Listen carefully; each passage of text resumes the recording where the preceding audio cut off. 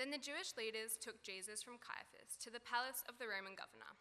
By now it was early morning, and to avoid ceremonial uncleanness, they did not enter the palace, because they wanted to be able to eat the Passover. So Pilate came out to them and asked, "What charges are you bringing against this man?" If he were not a criminal, they replied, he would not have handed him over to you. Pilate said, "Take him yourselves and judge him by your own law." But now we have no right to execute anyone, they objected. This took place to fulfill what Jesus had said about the kind of death he was going to die. Pilate then went back inside the palace, summoned Jesus, and asked him, "Are you the king of the Jews?" "Is that your own idea?" Jesus asked. "Or did others talk to you about me?" "Am I a Jew?" Pilate replied. "Your own people and chief priests handed you over to me. What is it you have done?" Jesus said, "My kingdom is not of this world. If it were, my servants would fight to prevent my arrest by the Jewish leaders. But now my kingdom is from another place." "You are a king then," said Pilate. Jesus answered, "You say that I am a king. In fact, the reason I was born and came into the world is to testify to the truth. Everyone on the side of truth listens to me." "What is truth?" retorted Pilate. With this he went out again to the Jews gathered there and said, "I find no basis for a charge against him, but it is your custom for me to release to you one prisoner at the time of the Passover. Do you want me to release the king of the Jews?" They shouted back, "No, not him. Give us Barabbas." Now Barabbas had taken part in an uprising.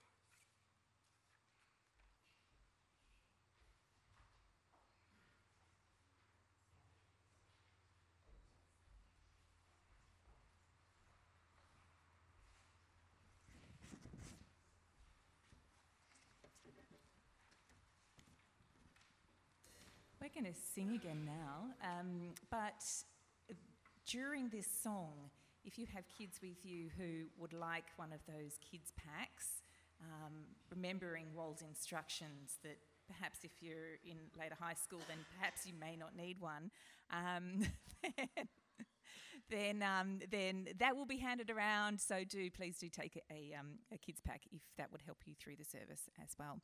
But we're going to sing this next song, "Nailed to the Cross," as we consider what Jesus has achieved when he on this day that many years ago. So please stand and sing with us.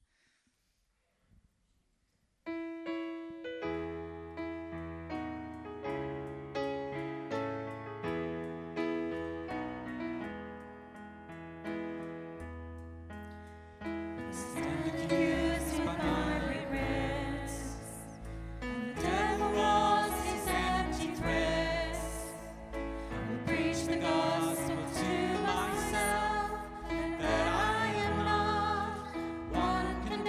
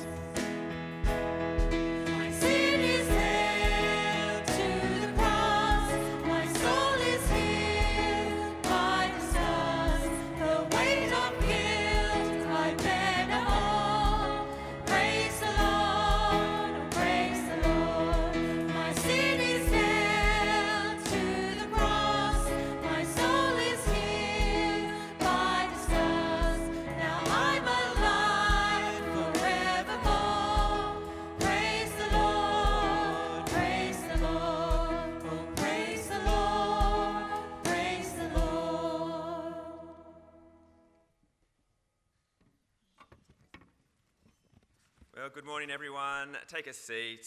Great to see you all here. My name is Adrian. It is great to see people from guests, people from 10 a.m., people from 6 p.m., all in one building. Beautiful, brilliant. Got to say, I love that kid spot. Thank you, Sarah, family spot.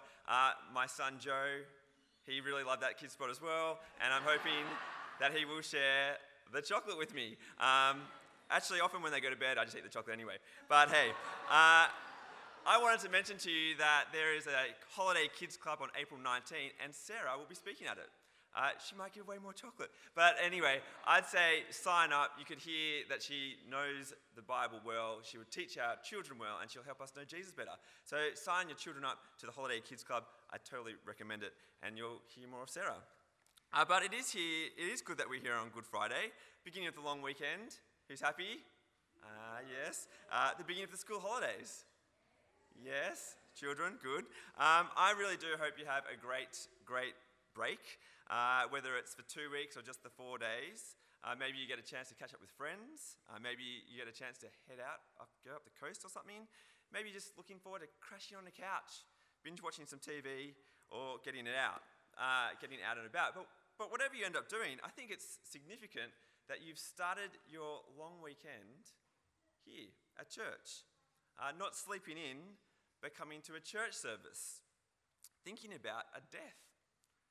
It seems to be a pretty somber way to start a long weekend. Maybe you're here because this is simply what you do on Easter. Maybe you're here because, well, your parents have said, no, you're coming to church. Maybe because you've heard in previous years on Good Friday we hand out some great hot cross buns. Or maybe because after a year of suffering through COVID, you're kind of thinking, yeah, it's right to think more on suffering. I can't really guess your reasons for being here. I can't be sure, but I can be sure of something. I can be sure of why God wants you here. I can tell you what God desires for you right now as you hear him speak through the Bible. He desires your trust. He desires your belief. That is God's goal for everyone. Whether you've been a Christian for decades or whether you're still a person exploring who Jesus Christ is, God's goal for us is the same. He wants your trust. He wants your trust to begin, or he wants your trust to grow. And I know this is true because it is written in the book of the Bible we're reading today. If you went right to the end of the Gospel of John 20:31, it says this, "But these are written that you may believe," trust, "that Jesus is the Messiah," God's King, "the Son of God, and that you may, by believing, you may have life in his name." This is God's goal for you this morning, to believe Jesus is the Messiah, God's King. And by believing, you might receive excellent eternal life. I reckon that's a pretty good way to start a long weekend. And so as we read through this little passage today that we heard read before, we're just going to consider who Jesus is as God's King. And I really do hope, I've been praying, that your trust in him might grow. But the first thing to know about this Jesus is that he is a king who does not claim his title. He does not claim his title. Here's a picture of Leighton Hewitt. Now, in the world of sport, there is often people who claim it. Leighton Hewitt, a famous Australian tennis player, he's well known for the fact that he used to claim it. He would hit a cracking shot, and then he'd say, everyone say it with me, "Come on!" That's right, he'd say, "Come on." He claimed it. He made it known that he was the best.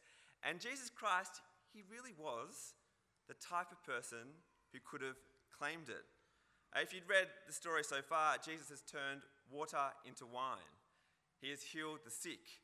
He has caused paralyzed people to walk. He has fed 5,000 people with 5 loaves of bread and 2 fish. He's walked on water. He's healed a man born blind, and he has raised a dead man to life. Say it with me again. Come on! That's what Jesus could have done. He could have claimed it. He could have said, "Look at what I've done. I am God's King. Bow down to me." But Jesus never claims his kingship. He doesn't do what, humans would. There is one point in Jesus' life where a crowd is so amazed by a miracle that Jesus has just performed that they intended to make him king by force. Now, an ordinary person, they might claim the kingship. They might love the chance to have power. But Jesus withdraws. And in actual fact, as far as I can tell, if you read the story of Jesus' life, never does he claim his kingship. Never does he say, I am king, now you bow down to me. Really, for most of John, there is very little talk of kingship, even though that's the purpose of John's writing, that you might believe that Jesus is God's Messiah, God's king. But now, at the end of Jesus' life, just before he's about to die, suddenly the word king pops up everywhere. And the theme of kingship is all through these chapters. I mean, is that what you'd expect? All his miracles could have crowned him as king. But it's his death on a cross that crowns him as king. See, Jesus Christ is a king who doesn't claim it. I think there's something deeply attractive about that. In a world where people desperately desire more power, Jesus does not use his power to claim his kingship. There's something in that makes me want to trust him more. He doesn't want you to trust him or believe him because he's power hungry. There's another reason. It's love. And we'll get to that later. That's the first thing about this king, a king who does not claim it. But the next thing, even though he's not power hungry, he's a king opposed by the powerful. I've been reading Harry Potter with my daughter. Who's read through Harry Potter? Okay, that's a good number. I think it's one of the highest selling books, but the Bible just outdoes it. Anyway, it has struck me as I've read Harry Potter with Kate that from the day of his birth, he is a boy who is opposed. Evil is against him, and people want to get rid of him. You know, the aunt and uncle, the Dursleys, they're against him. The Dark Lord, who shall not be named, is against him. There's people at school who are against him. He's constantly opposed from birth, and Jesus, he has the same sort of experience. Early in Jesus' teaching career, after he's just called God his own Father and made himself equal with God, it's written in John's Gospel that the Jewish leaders tried all the more to kill him. That's in chapter 5. Later, after Jesus has raised someone from the dead, the Jewish leaders, they go, if people believe in him, maybe the Romans will take away their temple and nation. And so, it's written in the Gospel, and so they plotted to take his life. Now, in our Bible reading today, the plot to kill Jesus reaches its climax. The Jewish leaders, a whole detachment of soldiers with a bound Jesus, come before Pilate, a Roman governor. And Pilate asked them, what charges are you bringing against this man? And I'm not sure the Jewish leaders really, were hoping for this question. I think what they were hoping for is that he might be executed swiftly. No questions asked. I think they had hoped that Pilate would simply receive Jesus and then sentence him to death. And so they're a little kind of grumpy in their reply. If he were not a criminal, we would not have handed him over to you. But Pilate, I think he kind of likes holding authority over the Jewish leaders, unlike Jesus. He says, take him yourselves, judge him by your own laws. And now the real problem for the Jewish leaders is revealed. They say to Pilate, but we have no right to execute anyone. The Jewish leaders wanted blood. They wanted death. And the only way they were getting blood was by the Roman rulers getting on board. Because under the Roman rule, the only people who could sentence someone to death was a representative of the Roman nation, like a Roman governor, Pilate. It's a pretty shocking story. Because under the Jewish leaders' own law, like the Jewish law, they could have stoned Jesus to death because he was a human claiming to be God. But they had no right to put this law into practice because they were living under the Romans. And so they unite with the Romans, their enemy, to kill God's king. See, in this story, the Jewish leaders are intensely opposed to Jesus Christ. Now, why did they oppose him so viciously? It might be because they loved their law and they truly believed Jesus Christ was breaking it. But when you read through the whole story of Jesus' life, the evidence is stacked against the Jewish leaders. All the things Jesus did proved he was God and was God's king. So I think it's more likely the Jewish leaders opposed Jesus because they were worried Jesus would take away their temple and their nation. They feared. They feared losing power. They feared losing their identity. They feared losing people. They feared losing the things they loved and treasured. Their fear drove them to oppose Jesus to the point of uniting with the Romans and having Jesus crucified. Now, I wonder what in your heart causes you to oppose Jesus. Do you fear that he might take something from you?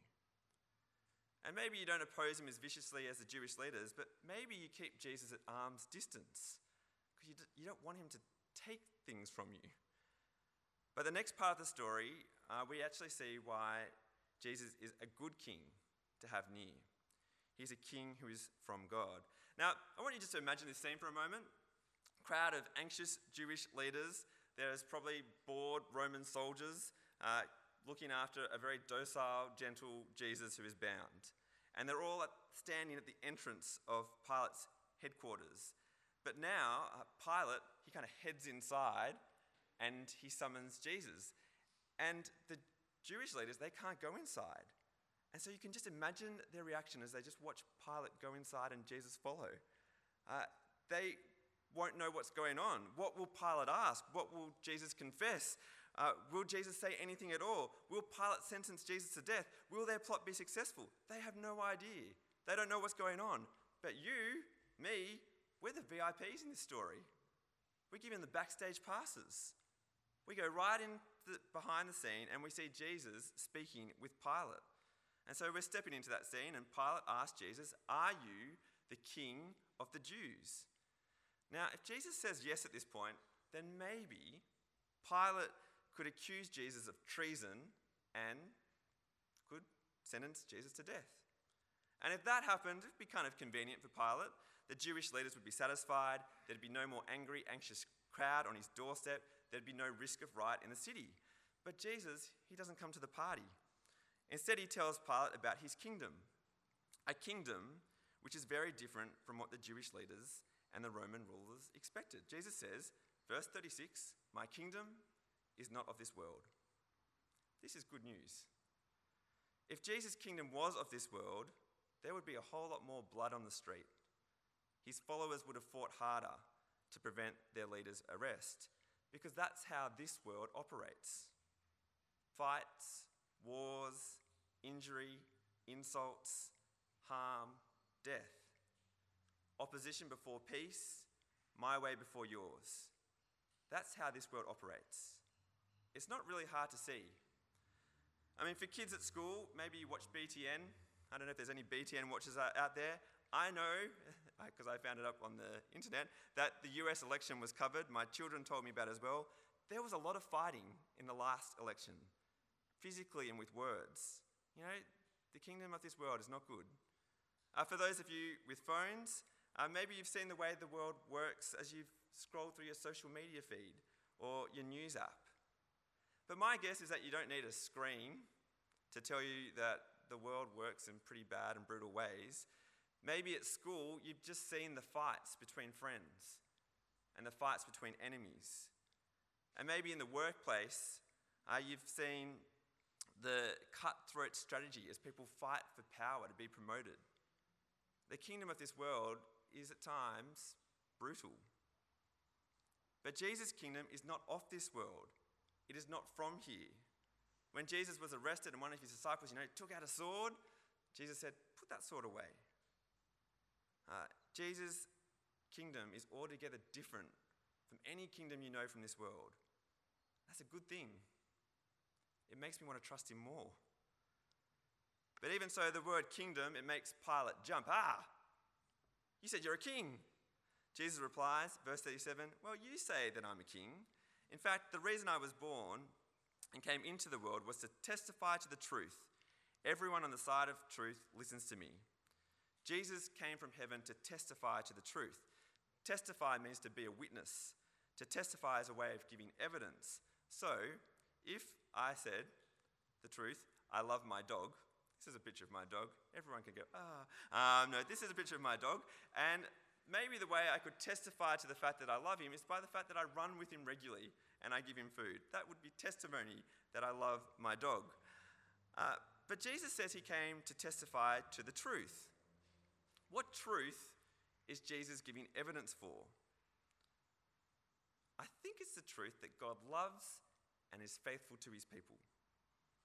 For God so loved the world, he sent his one and only Son. The Son, Jesus, was sent to testify to the truth that God loves his people. Now, I think that's very easy to doubt. I know I often doubt God's love for me. I do so much dumb stuff. I think so much dumb stuff. This week, I've been particularly grumpy and impatient.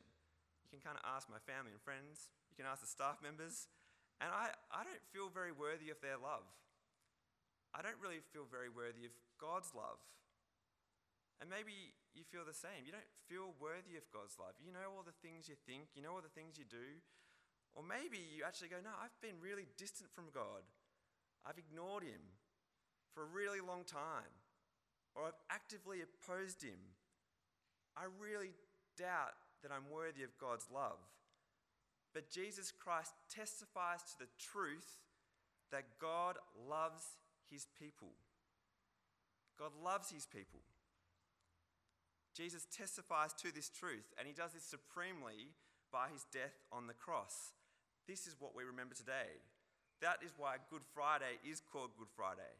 It was not good for Jesus, but it was very good for you and me. Because those who trust in Christ are like Barabbas, like Sarah taught us from the Bible earlier. Barabbas was a rebel, a criminal, rightly condemned. And yet in the story, he goes free. And Jesus, the innocent one, is punished. The guilty is set free, the innocent one condemned. This is our story. Because the Bible teaches us that Jesus Christ died for our sin and guilt, so that we might be set free from the judgment we deserve. So as we see our King, our amazing King who does not claim his kingship, our innocent King who had no charge against him, our peace-loving King who is not from this world, as we see this King hang on a cross and suffer in our place, we see love. We see the love of God shining like a golden ray of sun, bringing warmth to a guilty soul. We see the floodgates of heaven open up and pour down love. This is love. Not that we love God, but that he loved us and sent his Son as an atoning sacrifice for our sins. See, if Jesus Christ was on trial up on stage and the question was asked, does God, Father, Son, and Holy Spirit love his people? His number one piece of evidence, his testimony to the truth, would be the cross. This is love. And that's what we remember on Good Friday. See, God's goal for you today, no matter who you are in this room, is to believe Jesus is the Christ, God's Son. And that by believing in him, you might have life in his name. See, our Bible passage today has shown you why God's King Jesus is worthy. He's worthy of your trust. He's worthy of your belief. Because he's a king who doesn't claim his kingship. He's a king who, though opposed, does not strike back with violence. Because he's a king who's not from this world. He's a king who testifies to the truth. God loves his people. And so the question for all of us today is, will you trust him? I'm going to pray. Our Heavenly Father, we do give you great thanks for Jesus Christ. We give you thanks that he is a king like no other. He doesn't claim his kingship to get more power. He's a king who's not from our world. He's a king who shows us your great love. And so we pray that you would grow us in trust. Grow us in leaning on Jesus Christ so that we might have salvation. Father, we pray today as we consider and remember Jesus' death, that you'll constantly be showing us how deep and good your love is for your people. We pray this in Jesus' name. Amen.